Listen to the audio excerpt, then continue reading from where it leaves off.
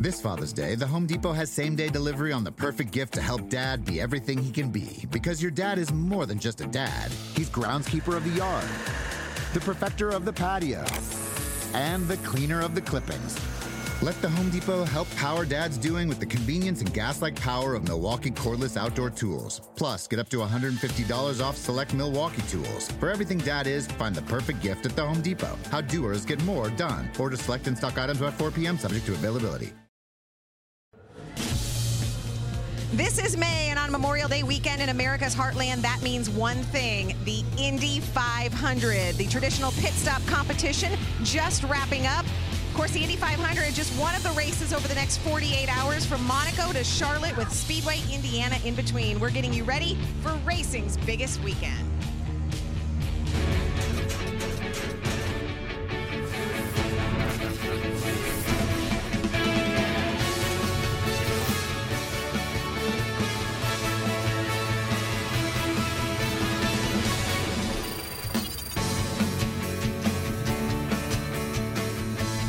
So there's Scott Dixon's car. He was just upended in the pit stop competition by Schmidt Peterson Motorsports rookie driver from Sweden, Marcus Ericsson. We're going to try to talk to Marcus in just a few moments. And if you just watched the competition, you also heard our Marty Snyder basically promoting a lack of workplace production. He was talking about all the fans who are here playing hooky because you have to. It's Carb Day. Welcome to one of the best views, especially for Sunday's race. This is fantastic here at the Peacock Pit Box with AJ Allmendinger, Steve Letarte, Dale Earnhardt Jr. Yes, Carb Day. On paper, I mean, it's all about sort of the practice, that final practice. But for fans, this is a party. And am I correct that your Carb Day, AJ, started last night? Yeah, a little bit, you know, thanks to Jim Meyer from SiriusXM and Michael Shank, the whole Meyer-Shank racing team.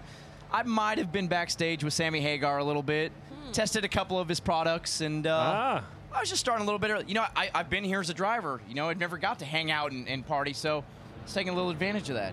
Well, it was clear to me that it was not a normal day. Early this morning, I was in the media center talking with our Nate Ryan, and as I walked out, it was early, 9:15, and the line to the concessions were long. It looked like it was an adult concession. The music was blaring. The crowds were here. It was pumped up, fired up early. I had heard the stories, but it was great to finally experience it firsthand. Yeah, there's a lot of folks here having a lot of fun. It feels like the race is tomorrow, but there's a whole nother day we got to get through with the parade and all kinds of things. So it's been a lot of fun. I actually got to see the cars on the racetrack for the first time. They pushed back practice just a little bit because of the rain, but we did get to see some cars go out there on the racetrack. We stood down here in turn one, me and Steve, watching them go by. Incredible speeds. Watching on the board, we talk about how we like time versus miles per hour on the NASCAR side. Here, it was awesome to see the miles per hour at the top of that board, how fast those guys are going and who was going to be the fastest. We moved around the racetrack throughout practice, getting all kinds of great vantage points. It was amazing. Was there a certain place you liked that you were surprised by? We went to this location off turn 2. I'm not sure if we were supposed to be there or not. I was going to say, maybe right at the gate that exits the racetrack, we got right up against the concrete wall as the cars were coming by, and they were literally going to blow the phone out of my hand when I was trying to video them coming through there. But, you know, that's one of the things you can't sense in the video is just how much air those cars are moving. When I was riding in a 2-seater with Mario, how it moved my head around. I could not stop it. I could not control it. It's incredible. I've never been in an open cockpit car, so I can't even imagine what those guys are dealing with at 225. And again, we're going to bring you all these stories all weekend. Our coverage begins at 9 a.m. Eastern here on race day for the Indianapolis 500. But we said Marcus Ericsson, the rookie, just won the pit stop competition. Dylan Welch, do you have him? I do, Krista, and dethroned the likes of Penske and Ganassi, who it's been a long time since somebody other than those two teams have won. So maybe the first victory of the weekend for you guys. Yeah, no, it's amazing. It's such a cool event, and you know we managed to put on good runs every time, and the number 7 Aero SPM guys just did an amazing pit stop all the way through, so happy. We talk about this kind of being a fun event. It's a fun day, but obviously you're a competitor. You want to win. To be able to reward your guys with a victory in this, how special is that for you? Yeah, that's the biggest thing. You know, they work hard all year round, day and night, to give you a good car. You know, they put so much into it, and a competition like today, you know, like you say, it might be all fun and games, but it's still, you know, we want to win. We want to go out there and beat everyone, and that's what we did today. So I'm so pleased for the guys, and, you know, they all done a great job. Marcus Ericsson and Aero Schmidt Peterson Motorsports beat Ganassi in the pit stop competition today here at IMS. There you're looking at the winning stops. It was best 2 out of 3. They had to use all 3 of them, so it made it made it pretty exciting. That inside lane, man, was so dominant. I think whoever got the inside lane on the first of the three runs was definitely going to be in favor. Yeah, and they talked about it on the broadcast. You know, Marcus Ericsson comes from Formula One, doing standing starts. Even when he was in the right lane, yeah, they didn't win that round, but you could see how close it was. So Marcus getting off the line really gave his pit crew, every time they got there, a little bit of that extra time. They didn't have to quite rush through it, and they nailed the stops every time. Yeah, I heard Kelly Stavis mention that fact, coming from Formula One, and that definitely gave him an advantage. So who has the advantage for Sunday's race, at least based off of what we saw in that final practice today? Steve? Well, I'm going to go to the top of the charts. Tony Kanaan led that final practice, 90 minutes instead of the normal 60-minute carb day. And you look at the 2013 Indy 500 champion, that veteran status, 500 miles. You've talked all weekend long about how long this race is, how you have to be patient, how you have to manage it. Everybody I've talked to in the garage here talks about all these different things that I didn't expect, how fast you had to be on your outlap, how you manage traffic. It wasn't about raw speed. And when I look at Kanaan, his experience, I think, can pay off. You know, I know it's not one of the biggest teams. When you look at A.J. Foyt, it's not a Team Penske, it's not a Ganassi, but there's just something about being there before, knowing what it's like in the closing laps. That could be the advantage tomorrow, well, excuse me, Sunday afternoon. Yeah, and he talked about after the practice today, after Carb Day, saying this is the most comfortable, confident he has been since 2013. Hey, and who won in 2013? And that was Tony Kanaan. Yeah. So you can take one lap, the mile per hour, that's great. But when you hear a driver talk about being confident up front, in traffic, because that's what's going to happen. You're not going to, driver's not going to lead 200 laps. He's going to be at some point, whether the strategy, pit stops, or just kind of gets in the back of the pack, going to have to drive back through race cars and make passes on them. So TK, he's shown when he's confident, it's scary because he'll go on the initial start, he'll run it 3 wide through the gray, clear about 10 cars, get up front right away when he's got that type of confidence. Another guy that I think has that confidence, Will Power. You talked about guys that have been there before. He won this race last year. It seemed like that maybe now that he's got that victory behind him and he's kind of confident that he's been able to win this race. He knows how to win it. He knows to be calm and relaxed throughout the race, that let that race come to him. And he's another guy that'll send it on that outside line on those restarts to gain those needed positions when everybody's tight. I think I talked to him on our podcast, spent a lot of time talking about his win here, what he's learned going forward, and I feel like that he's had sort of an under the radar month. I think that he's sort of been able to, take care of everything and focus on this race, and not really, he didn't win the pole. He's not sort of in the media a ton, not a name that we're hearing all, over the last several days as far as a favorite. I think a guy like that can, with his confidence and his knowledge, being a champion and everything else, he can sneak in there and win this race. Let me throw another name at you in terms of garnering some headlines. Maybe not even here at Indy, but throughout the season, Colton Herta, another rookie. He has just sort of blown the place up. Just listen to his demeanor talk about it. It really started with the Rolex 24-hour race. He joined with Ray Hall Lanigan, Letterman Racing, in the BMW, never really driven that car, got in there, they went out and won the Rolex 24-hour. He wasn't just a part of the team that just went out there and drove his stints and got down. He was one of the quickest guys in the car. Goes out and wins his first career IndyCar race in Austin. And just when he talks to the media, we've had him on the show before, his demeanor, it's like the moment's never too big for him. It's just kind of like, okay. And Dale, I really have this question to you. Maybe it's because he's been around it. He's watched his dad. He's seen his dad here. He's seen everything that's happened. Yeah, he's still 19 years old, but maybe just being around the sport for so long and seeing those moments happen allow him, as a 19-year-old, compared to another 19-year-old that's never been part of it, to just kind of always have that calm demeanor. Yeah, there's no reason why somebody without the experience and the history of running this race can't come in here and win it. But that's the only thing that I would be concerned with. Yes, he's been around this sport. He knows it inside and out. He knows everything that's coming at him. But this race is not like every other race. There's so many chapters and hurdles and adversity to overcome. There's times when you need to be able to rein in that patience and calm yourself down. Does he have the people around him as a spotter and crew chief and so forth to be able to do that throughout the race as the moments get tense? That's remained to be seen. But he has the speed. He has the speed and the will, but there's a veteran sort of mentality, or there's things you need to learn as you go through this race, and you almost have to lose it a few times before you actually win it. But he could surprise us all. Well, and numbers aren't a big thing in IndyCar, but I'm a little partial. I know he's partial. He's got the coolest number, too. I kind of stole Dale's font. The team I work with has got that 88. I mean, that's it, right? That's the font. That's enough for me to pull for him right there, let alone the fact that the kid's been dynamite since he's gotten behind the wheel of this car. And you guys are pointing out that the font looks the same as the 88 in NASCAR that we're used to seeing. Yeah, I mean, I believe, if I heard correctly, the owner of this team is a fan of NASCAR, maybe a fan of us or supportive of us at one time. I'm not real sure, but either way, beautiful number. I hope that it brings him a lot of luck.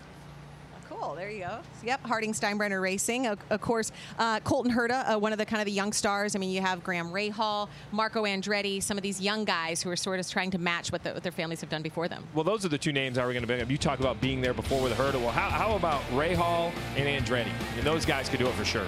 Back home again in Indiana, Carb Day. The atmosphere. Kool and the Gang, I believe, is on stage as we speak, or getting ready for a concert. Over the next 90 minutes, we'll take you through the big stories leading into Sunday's Indy 500. We have so much more from the Indianapolis Motor Speedway.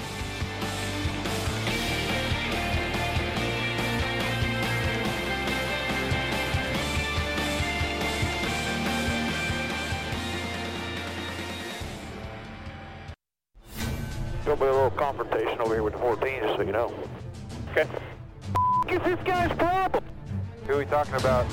Newman! 14 shot me on the front straightaway earlier in the race. I just about turned him around. If I went into brakes, I would have turned him around. Hell, I thought he was a lap down.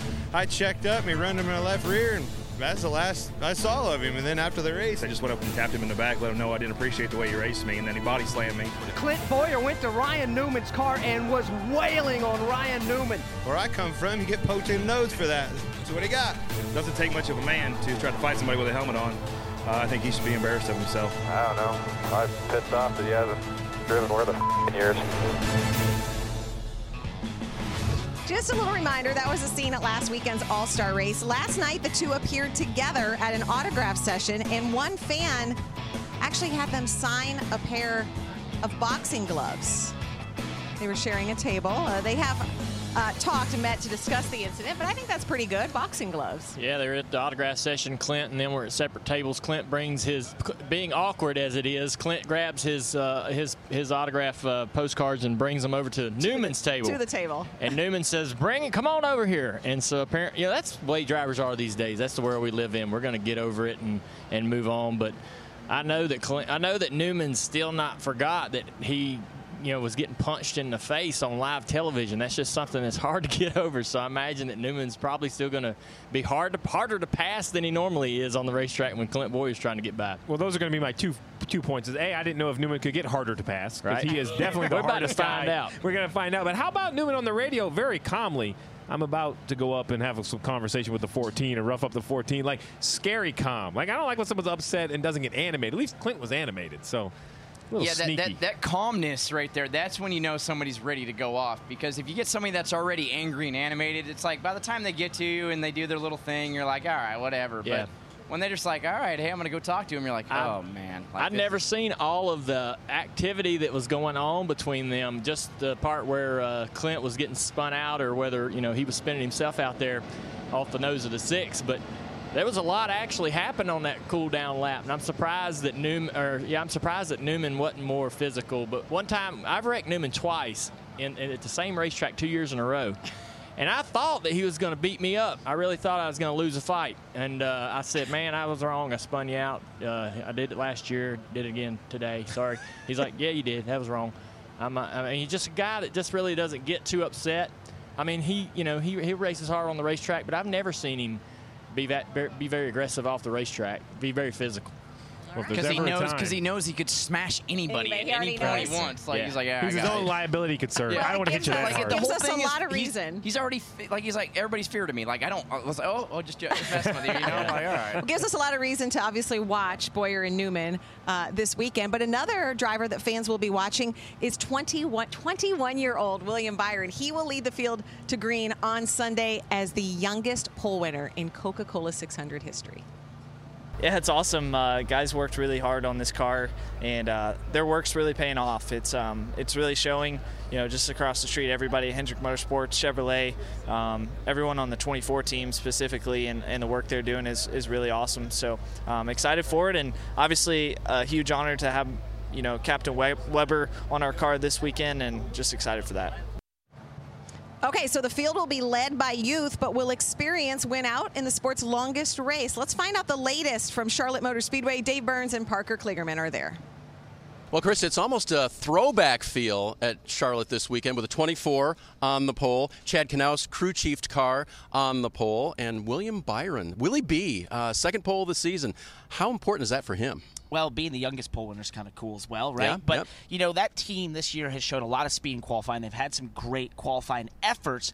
But when I think about William Byron's situation, I find it to be a very unique situation in the sport, being that he is in basically one of the best race teams ever.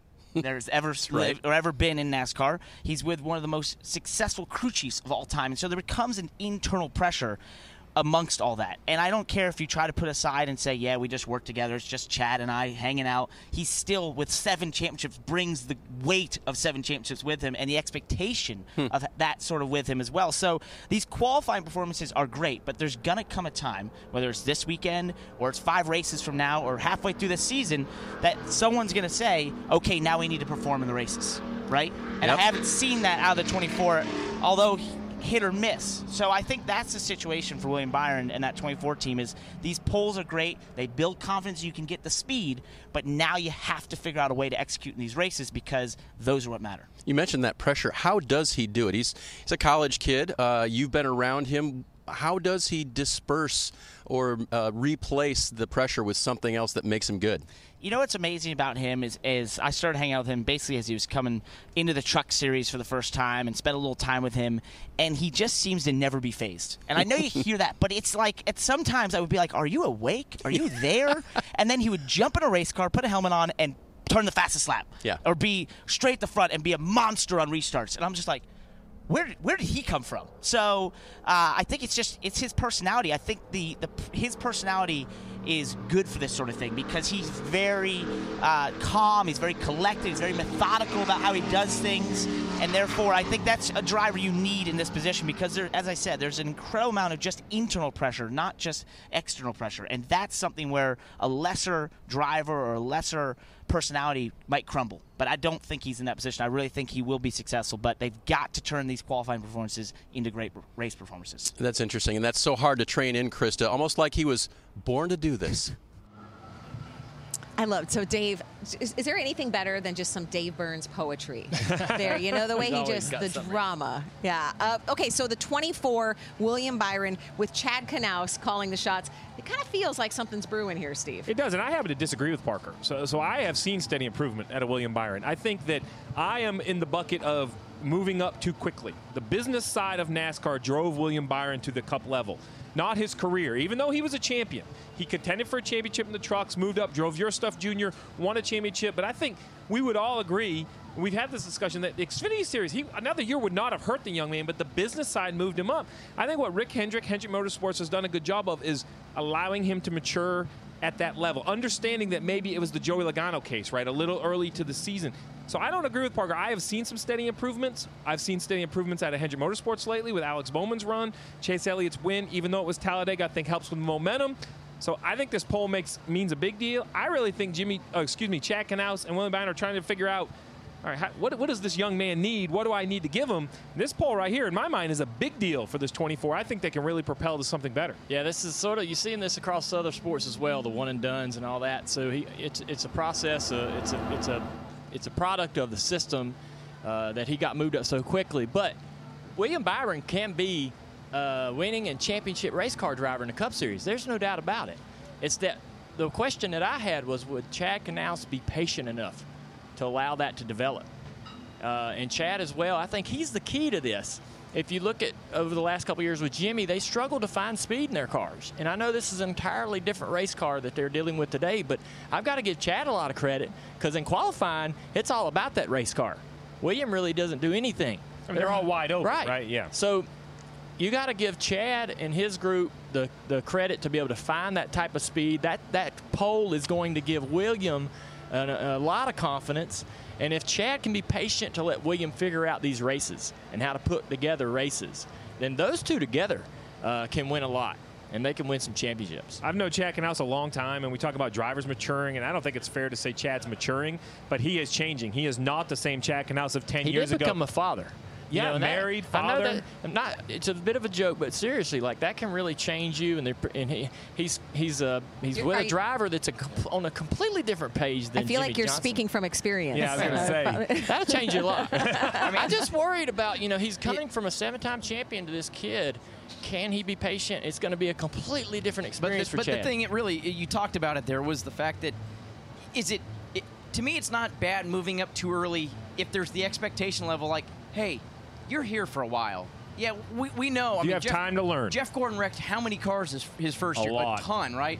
So that's the thing. And let's be honest, Team Hendrick in general last year, they didn't have the speed until really the second half of the season when Chase Elliott started kind of winning some races. And we saw at the beginning of this year, they didn't have a lot of speed. And all of a sudden over the last 3 to 4 races, consistently all those cars are faster. So I'm fine with him moving up when he did. If Mr. Hendrick's like, hey, we got 5, 6, 7 years. This isn't a one year, and if you don't do anything great, you're out. Daniel Suarez, that felt like the pressure at Joe Gibbs Racing. It was like, okay, you didn't perform the first year, second year, we need to figure out something. So Williams finding it. He's making gains, as you said, and just anytime, whether it's the car that Chad put together and that team found, anytime you get the pole, especially for the Coca-Cola 600, it gives you confidence as a group. Well, you talk about storylines. There are so many here in Indianapolis. Chad Knaus was a pit crew member when Jeff Gordon won with the 24 at the Coca-Cola 600. When he was promoted, he said it was his dream to crew chief a 24 car. That was a car he grew up on. If he could take William Byron and the 24 to victory lane with someone other than Jeff Gordon, what could be a better story? You know him really well. How many years does Chad have on top of the pit box? Well, I think it depends on how much they win. Hey, what about the fact if William Byron could win the Coke 600 and Colton Herta at 19 wins the Indianapolis 500 in the same year? And it's not that I'm listening to you guys, but this Jumbotron, this big screen that we had up here, has been playing the Kool and the Gang concert. Oh. So as you guys are talking, I kind of just keep sneaking up. Kool and the Gang are on stage because it's Carb Day. It's a party. Foreigner coming up next. And we're sitting here talking to you. But it's okay because it's a party. I thought you were going to sing us a tune. No, not yet. Not yet. But the show, we still have another 45 minutes or so, so you never know. On Sunday, that's really when the party gets started. Our coverage begins here on NBCSN at 9 a.m. Eastern. We'll have all the stories, all the drivers you need to follow for the 103rd running of the Indianapolis 500. And then you'll switch over to NBC. Pre-race coverage continues until the green flag. We'll be back on NBCSN for post-race coverage. Here at Indianapolis, the racing stars of tomorrow were on display earlier today in the Freedom 100 Indy Lights race. We'll have highlights for you coming up next.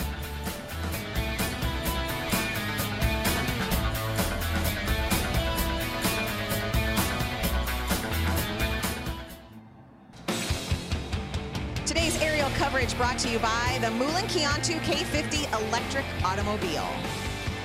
And no better place to have aerial coverage than Indianapolis Motor Speedway, the massive track site of the Indianapolis 500.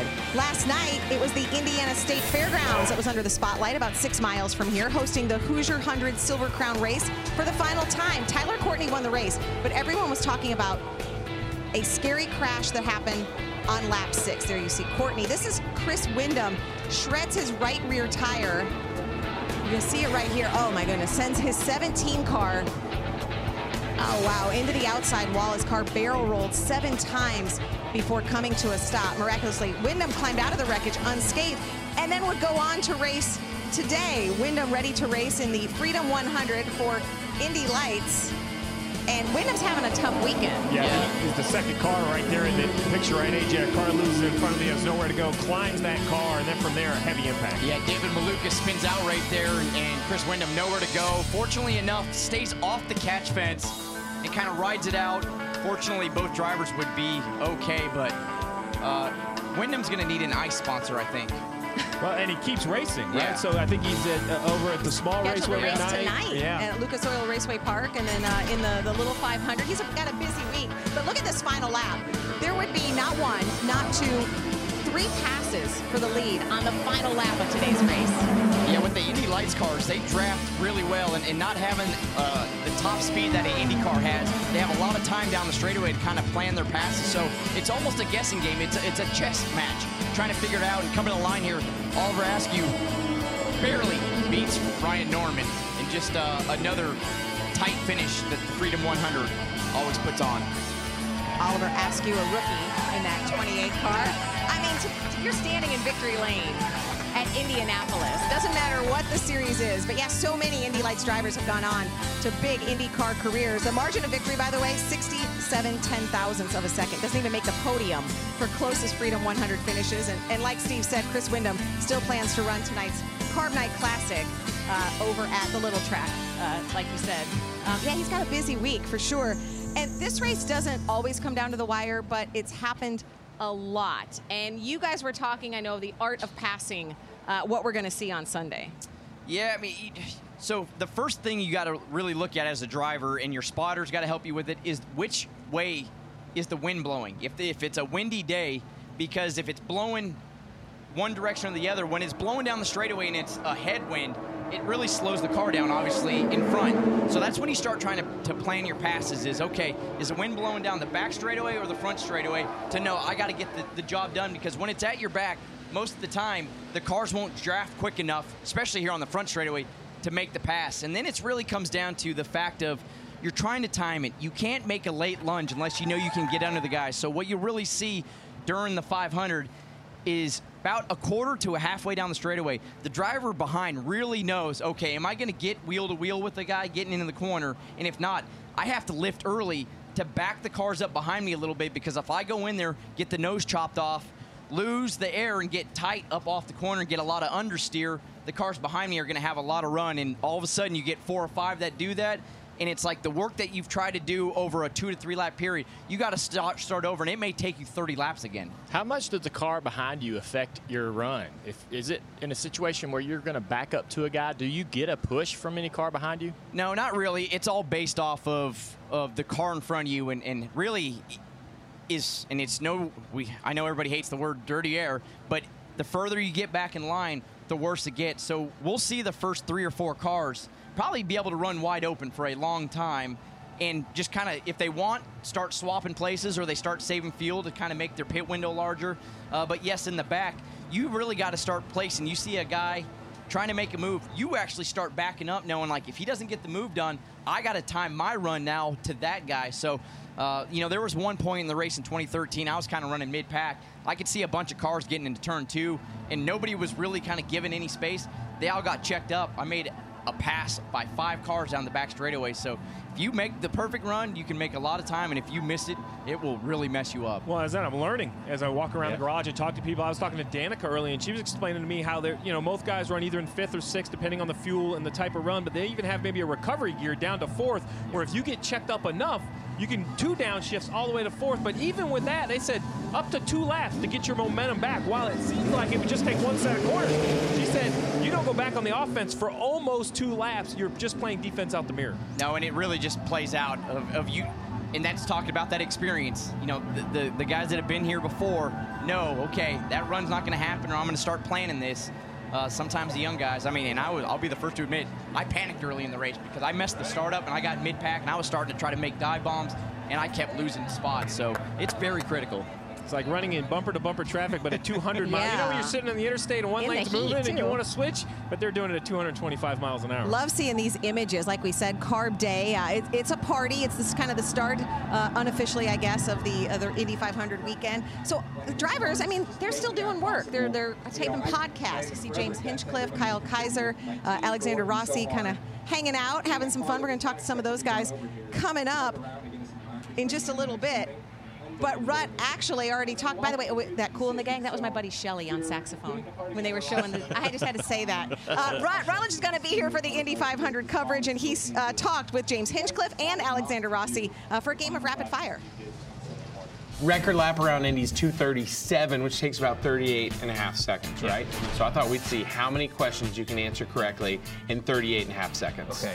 Start the clock. Taco Tuesday or Fish Stick Friday? Taco Tuesday. What's your go-to dance move? Macarena. Favorite ice cream flavor? Mint chocolate chip. Yes! That actually is the right answer. There's only one correct one for that. Favorite TV show? Big Bang Theory. Yeah. We've talked about this. Nerds unite! Do you know anyone who's ever received a phone call from space? I do. I know myself quite well. Pizza, cheese or pepperoni? Pepperoni. It's like, come on. Yeah, a bunch of these nerds try to tell me, oh, there's cheese on a pepperoni. You know that's not the question. That's just, oh, God. What job would you be terrible at? What job would I be terrible at? Mm-hmm. Literally any of them but this. Your commercials are pretty good. I really enjoyed those. They turned out all right. Crushed it. That was definitely longer than 38 and a half seconds. That's the trick.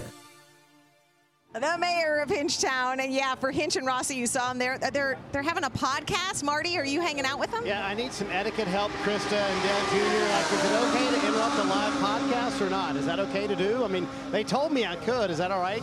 I think so. Junior, I think you got the clear. Thumbs up. I'm good with it. You got the podcast now. All right, we're going to interrupt it live. Hinch has already set it up on their podcast. Hi, Kyle. How are you? Doing good. Just about to give my sponsors a shout out, so this is good timing. Oh, it is good timing for you, isn't it? Congratulations on being the great story of the Indy 500. And what was the joke to introduce him to the podcast, by the way, Alex? Well, we had Fernando Alonso slated, but Kyle beat him by a couple thousandths of a second here. So. That's very good. All right, so give me a theme of the podcast. I know Tim Durham, the great producer of the podcast over here, writes all your bits, right? First of all, never say great and Tim Durham. Sorry. Oh, my apologies. He paid me money. I'm sure he did. But no, that's not what we do. In fact, this is how we operate here. His name's Thims, no Thim. But no, the theme of the show was supposed to be Dale Jr., but he was too busy working for you guys. He couldn't come hang out with us. So, Junior, you're supposed to be here on the podcast. Hinch is very upset. We miss you, buddy. We were going to compare beard grooming tips, and we're going to have a whole thing. It was going to be great. Is there anything that actually gets accomplished on the show, Alex? Absolutely not. I mean, the fact that we have a sponsor for this, Barkeeper's Friend, is phenomenal. I'm very surprised and very grateful, so thank you to them. It's the most publicity they're ever going to get for sponsoring your podcast right there. But Danica showing up later? We're trying to get Danica to swing by. It's still TBD. You know, we're not sure. She's busy. She's working. Again, you guys taking all the guests. It's tough. We've absolutely ransacked your podcast. I apologize. It's fine. It's fine. We'll forgive you this time. You're the one who said, let's do it. This is a great idea. Yeah, I say that a lot. It's rarely right. So, lesson learned. All right, let's have fun. Let's get them back to their podcast, guys, so Kyle can talk about his great sponsors who have come on board after this young man made the Indy 500. Congratulations. I know you had a lot of fun, and congratulations on beating by Fernando by, what was it, a couple thousandths of a second, as you guys said? 1,000th of a second, and I'll take every thousandth of it. There you go. All right, they're having fun on the podcast. We officially interrupted a podcast. There you go. That's all right. Live in front of tens of fans, everyone. Marty, you remind them, all those sponsors just got not only audio coverage, but television coverage, too. So I think it was a great idea. I think they need a raise on the podcast, don't they? All right, coming up a lot more. Man, look at that crowd. This is on Friday, Car Day. Guys, I gotta go. Yeah, that just scares me. Yeah. Oh, this is awesome. Coming up, Kelly Savas has one of the coolest stories from our Indy coverage. She sat down with some of the sport's biggest drivers, better halves. Want to know what Scott Dixon or Ryan Hunter-Reay do away from the track? Their wives are going to tell us coming up. And there's a volleyball game going on in the infield as well. He's down. He's down. Let's rebuild the drama.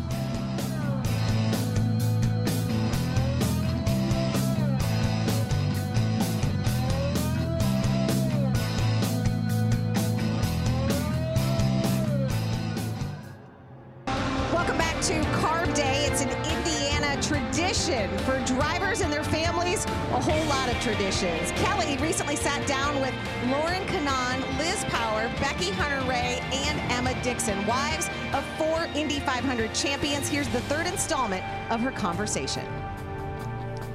All right, so it's the men that are out there driving 230 odd miles per hour, but watching you guys, sometimes I think the nerves, Liz, yes, I'm looking at you, get the best of you. By the way, your dentist must hate you, the way that you chew on those plastic bottles. What's really funny about that, so I get all of Will's Instagram and social media, and I do all this stuff for his website.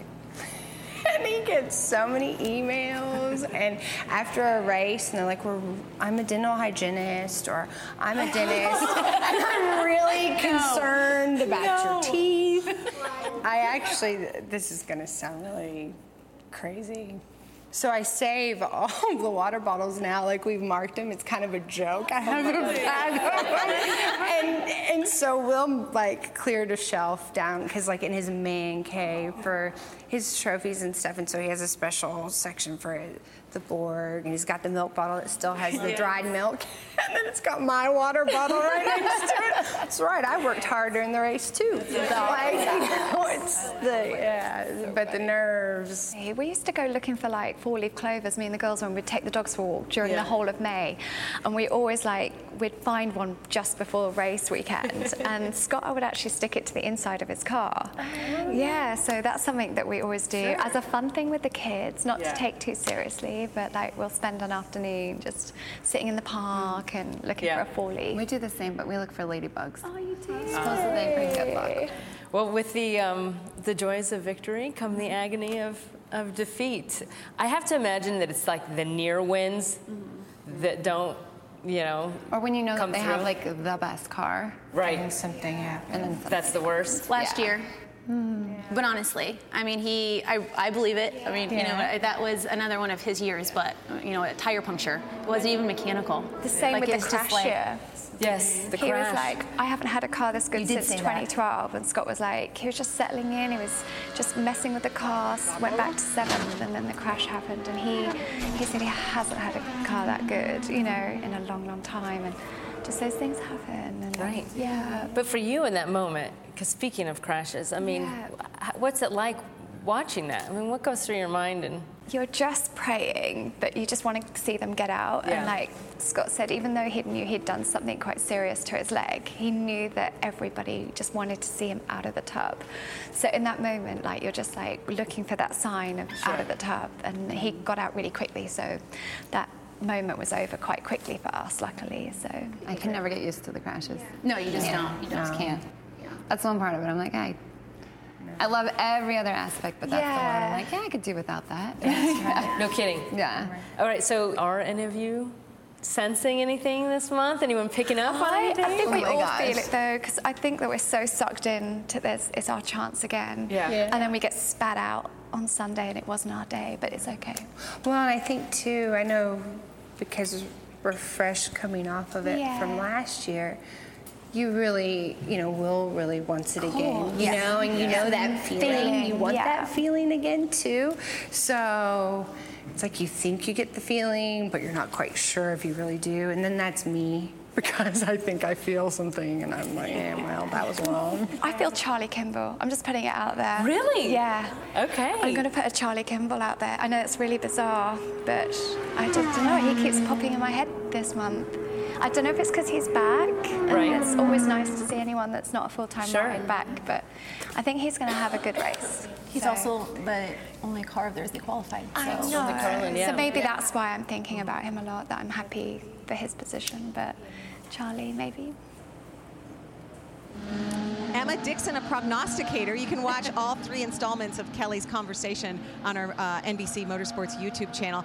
And Kelly, there's so many images, pictures, and moments throughout the Indy 500. Watching those ladies in those closing laps, if their husband is leading, that is one of those iconic images as well. Yeah, they each kind of have their own way to kind of hide or show their nerves. I think that Liz Power does it best with that plastic bottle that she just has to smush up and chew on, and she just can barely take it. I mean, and for Becky Hunter-Reay, she's been around racing her entire life with her brother Robbie and her father and grandfather, and yet, you can sense that the nerves are very real when it's the person that you love most and are closest with. But incredible women, they all support each other and all support each other's husbands, which was really my biggest takeaway is, they're competitors on track, but away from that, they all deeply care for one another and want nothing but the best for the husbands and the wives. And Kelly, you've been out here all day long.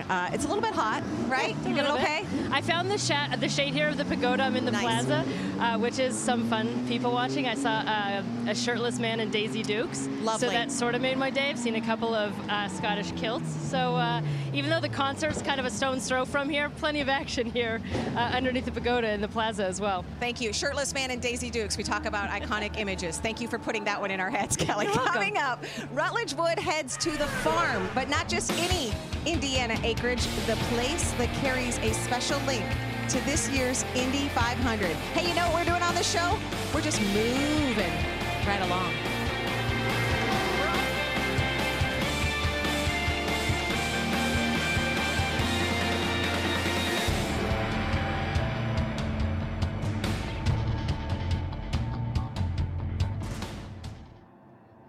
Now let's get on with the class of 2020. Our first inductee, one of the most interesting characters in our sport, not just currently, but in all time, Tony Stewart. He now joins his second professional sports Hall of Fame, Coach Joe Gibbs. Our next inductee has been a steward of this sport for a long time, Waddell Wilson. One of the most hard-charging drivers who loved to go fast and carried the name of the Gentle Giant, Buddy Baker. Our fifth member of the 2020 class, another quiet guy until he got behind the wheel of a race car. He now joins his brother in the Hall of Fame, Bobby Labonte. I think there's more to it than just stats of what you did on the racetrack. I think it's what you've done off the racetrack as well. Hearing from Tony Stewart, there you see the names of those inducted that will be inducted in the class of 2020. And it seems appropriate to talk Tony Stewart because we're here at Indy. He helped build up the tradition of the Indy 500 Coke 600 double. First tried it in '99, then in 2001. Now, he became the first and only driver to run all 1,100 miles. Of course, John Andretti, Kurt Busch, Robbie Gordon. John Andretti was the first one to attempt it. But there's sort of an interesting concept being floated around. I guess you would call it maybe a different sort of double, and we're using social media maybe to help spur this conversation. An IndyCar, NASCAR doubleheader, Steve. I think it's a great idea. We talk about drivers doing the double, running the Indianapolis 500 and the Coca-Cola 600, but think about a weekend where a race fan could show up and see the two premier racing levels in the country.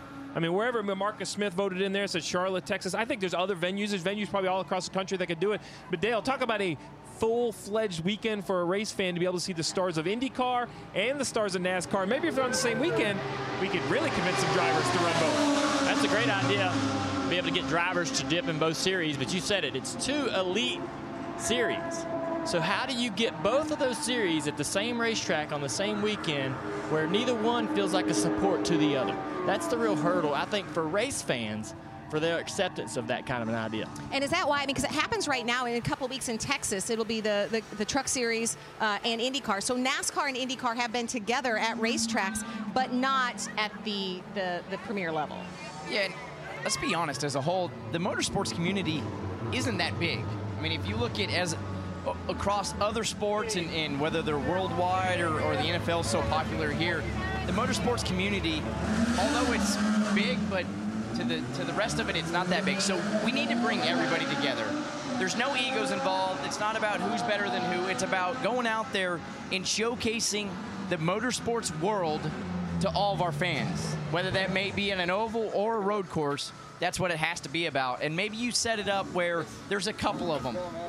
On a Saturday, it's the Cup race, and Sunday it's the IndyCar race, and vice versa the next time. But whatever it may be, we just need to do it for our fans so they can go there, and whether NASCAR fans never been to an IndyCar, we're just talking about it right now. Two of you guys, right? Well, that's what, you haven't been to an IndyCar race. You see, you're like, wow. And it's the same thing. If an IndyCar person's never seen a big, heavy stock car go around and they're three wide, it's like, wow. So we just have to do it for the fans. I always thought it was a good idea.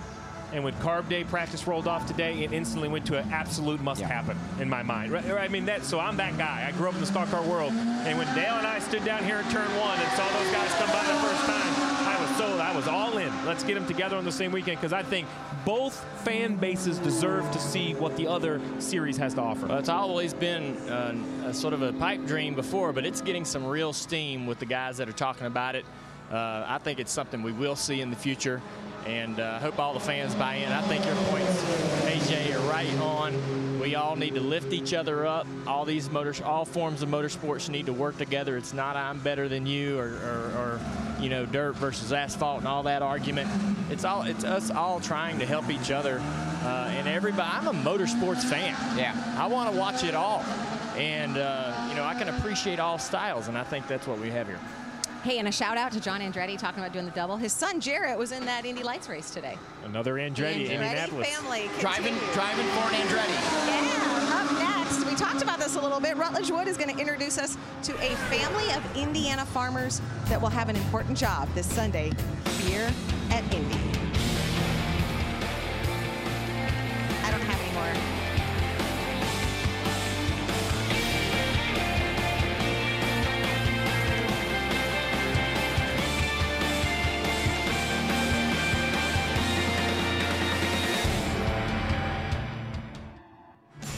There is nothing like playoff hockey and nothing like the Stanley Cup Final. In a rematch of the 04 World Series, you've got the St. Louis Blues and the Boston Bruins in Game 1, Monday night at 8 Eastern on NBC. The crowd continues to build here at Indianapolis. You know, there are a lot of coveted trophies up for grabs during NBC Sports Championship season, but at nearly 5'5", the Borg Warner Trophy, yeah, it's a giant among them. In comparison, the Stanley Cup is just under 3 feet tall.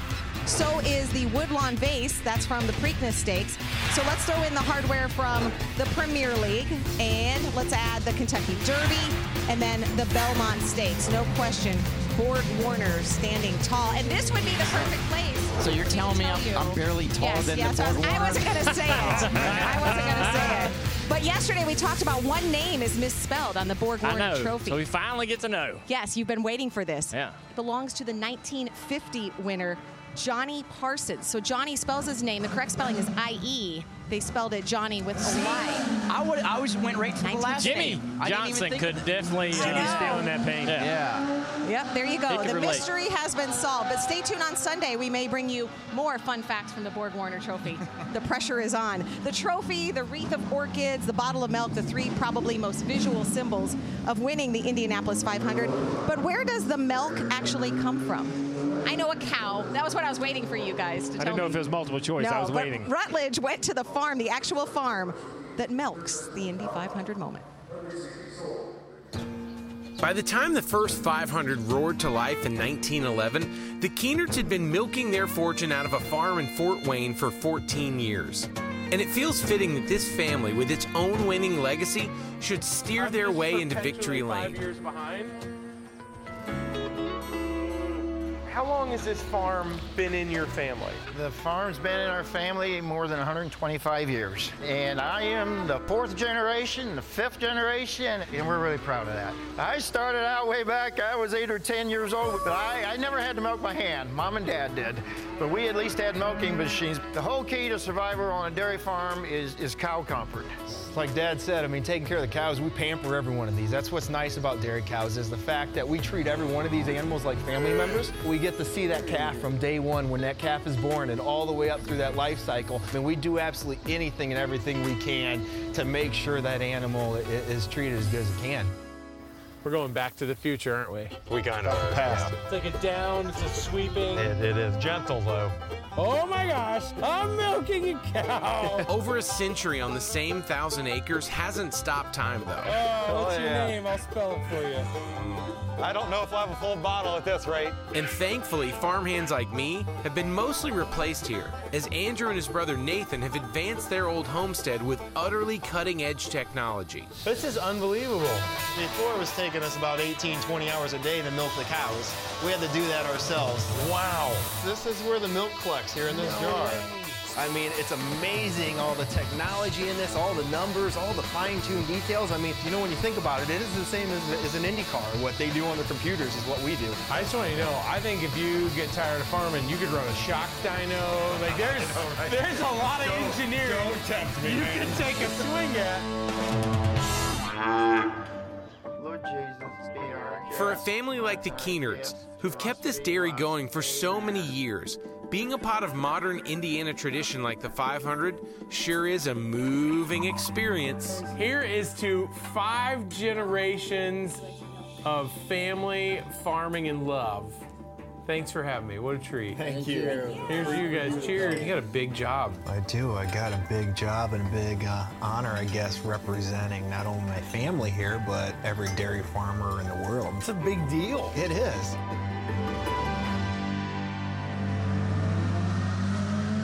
Oh, so cool. They let Rutledge at their family dinner table. Yeah, so something I've learned coming to the Indy 500 for the first time is the drivers fill out a rider for this. And it's what type of milk they want should they win the race. I want to know how many options are there, AJ? If I remember correctly, it was whole, skim, 1, and 2%. Yeah, I think 2% yeah, is the so I went overriding. 2%. Did you? Yeah. Nice. That's what I grew up on, Steve. Right on. I'm not judging. All right. You can see more of that story. Rutledge has a lot of great stories on our coverage beginning on Sunday at 9 a.m. Eastern. So we'll be here on NBCSN from 9 to 11, and then you'll switch over to NBC at 11, stay there for the race, and then come back to NBCSN for the post-race coverage. Just stick with us all day like all of these great fans here at Carb Day will as well. When we come back, we'll go back to Charlotte Motor Speedway predictions for both races coming up.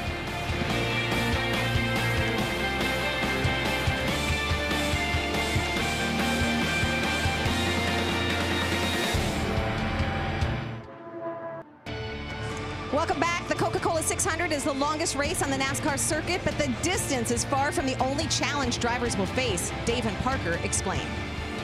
Well, Krista, you know NASCAR's longest race can be grueling on any day, but Sunday looks like it's going to be the hottest ever, Parker.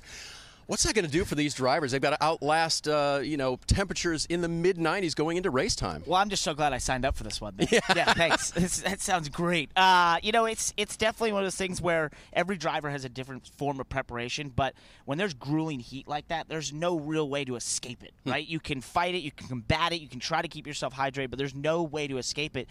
And then you add in 600 miles, our longest race, well over 4 hours. I mean, this is going to be a serious test of every driver's physical ability, and add in that we're going faster than ever through the corners. We're pulling more G's than ever, so this is going to be more physically enduring than any 600 maybe we've seen before. All going to have Popeye arms by the time. Yeah, you're going to have to. I mean, there's a nice breeze right now. Yeah. I wish I had that in the car.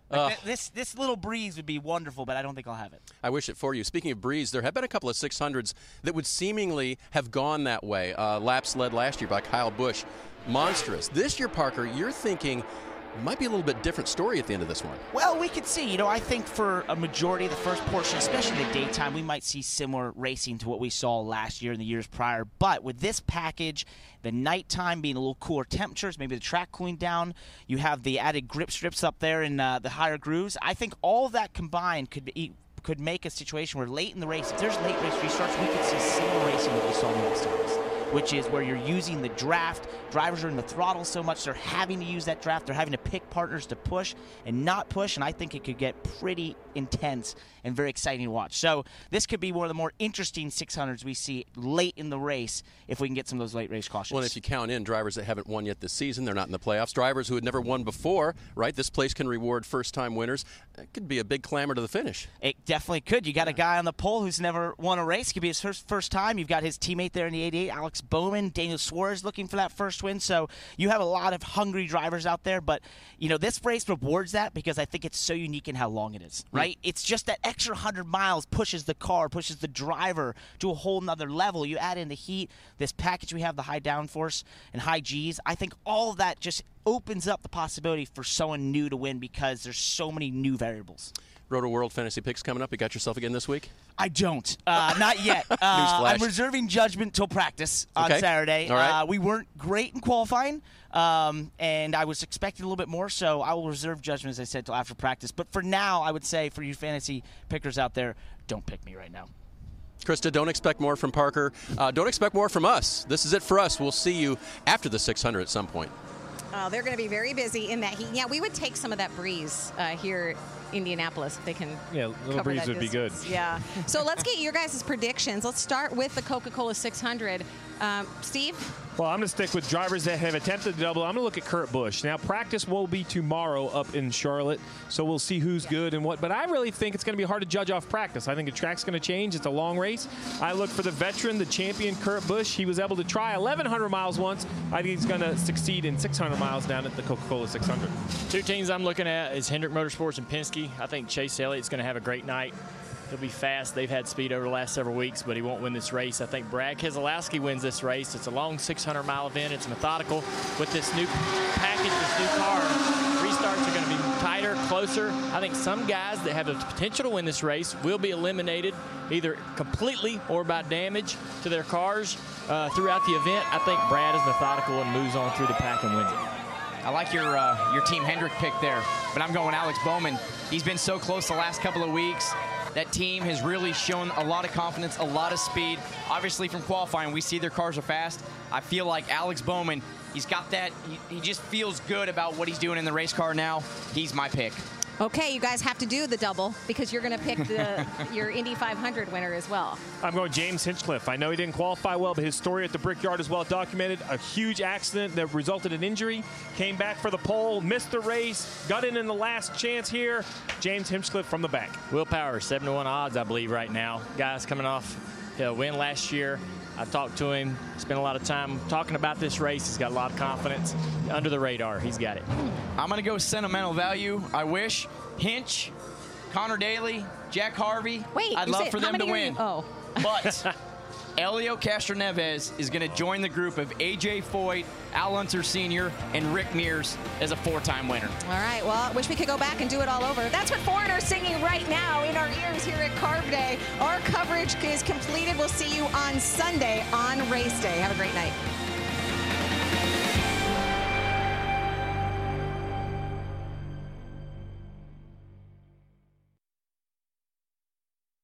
This Father's Day, the Home Depot has same-day delivery on the perfect gift to help Dad be everything he can be. Because your dad is more than just a dad. He's groundskeeper of the yard, the perfecter of the patio, and the cleaner of the clippings. Let the Home Depot help power Dad's doing with the convenience and gas-like power of Milwaukee cordless outdoor tools. Plus, get up to $150 off select Milwaukee tools. For everything Dad is, find the perfect gift at the Home Depot. How doers get more done. Order select in-stock items by 4 p.m. subject to availability.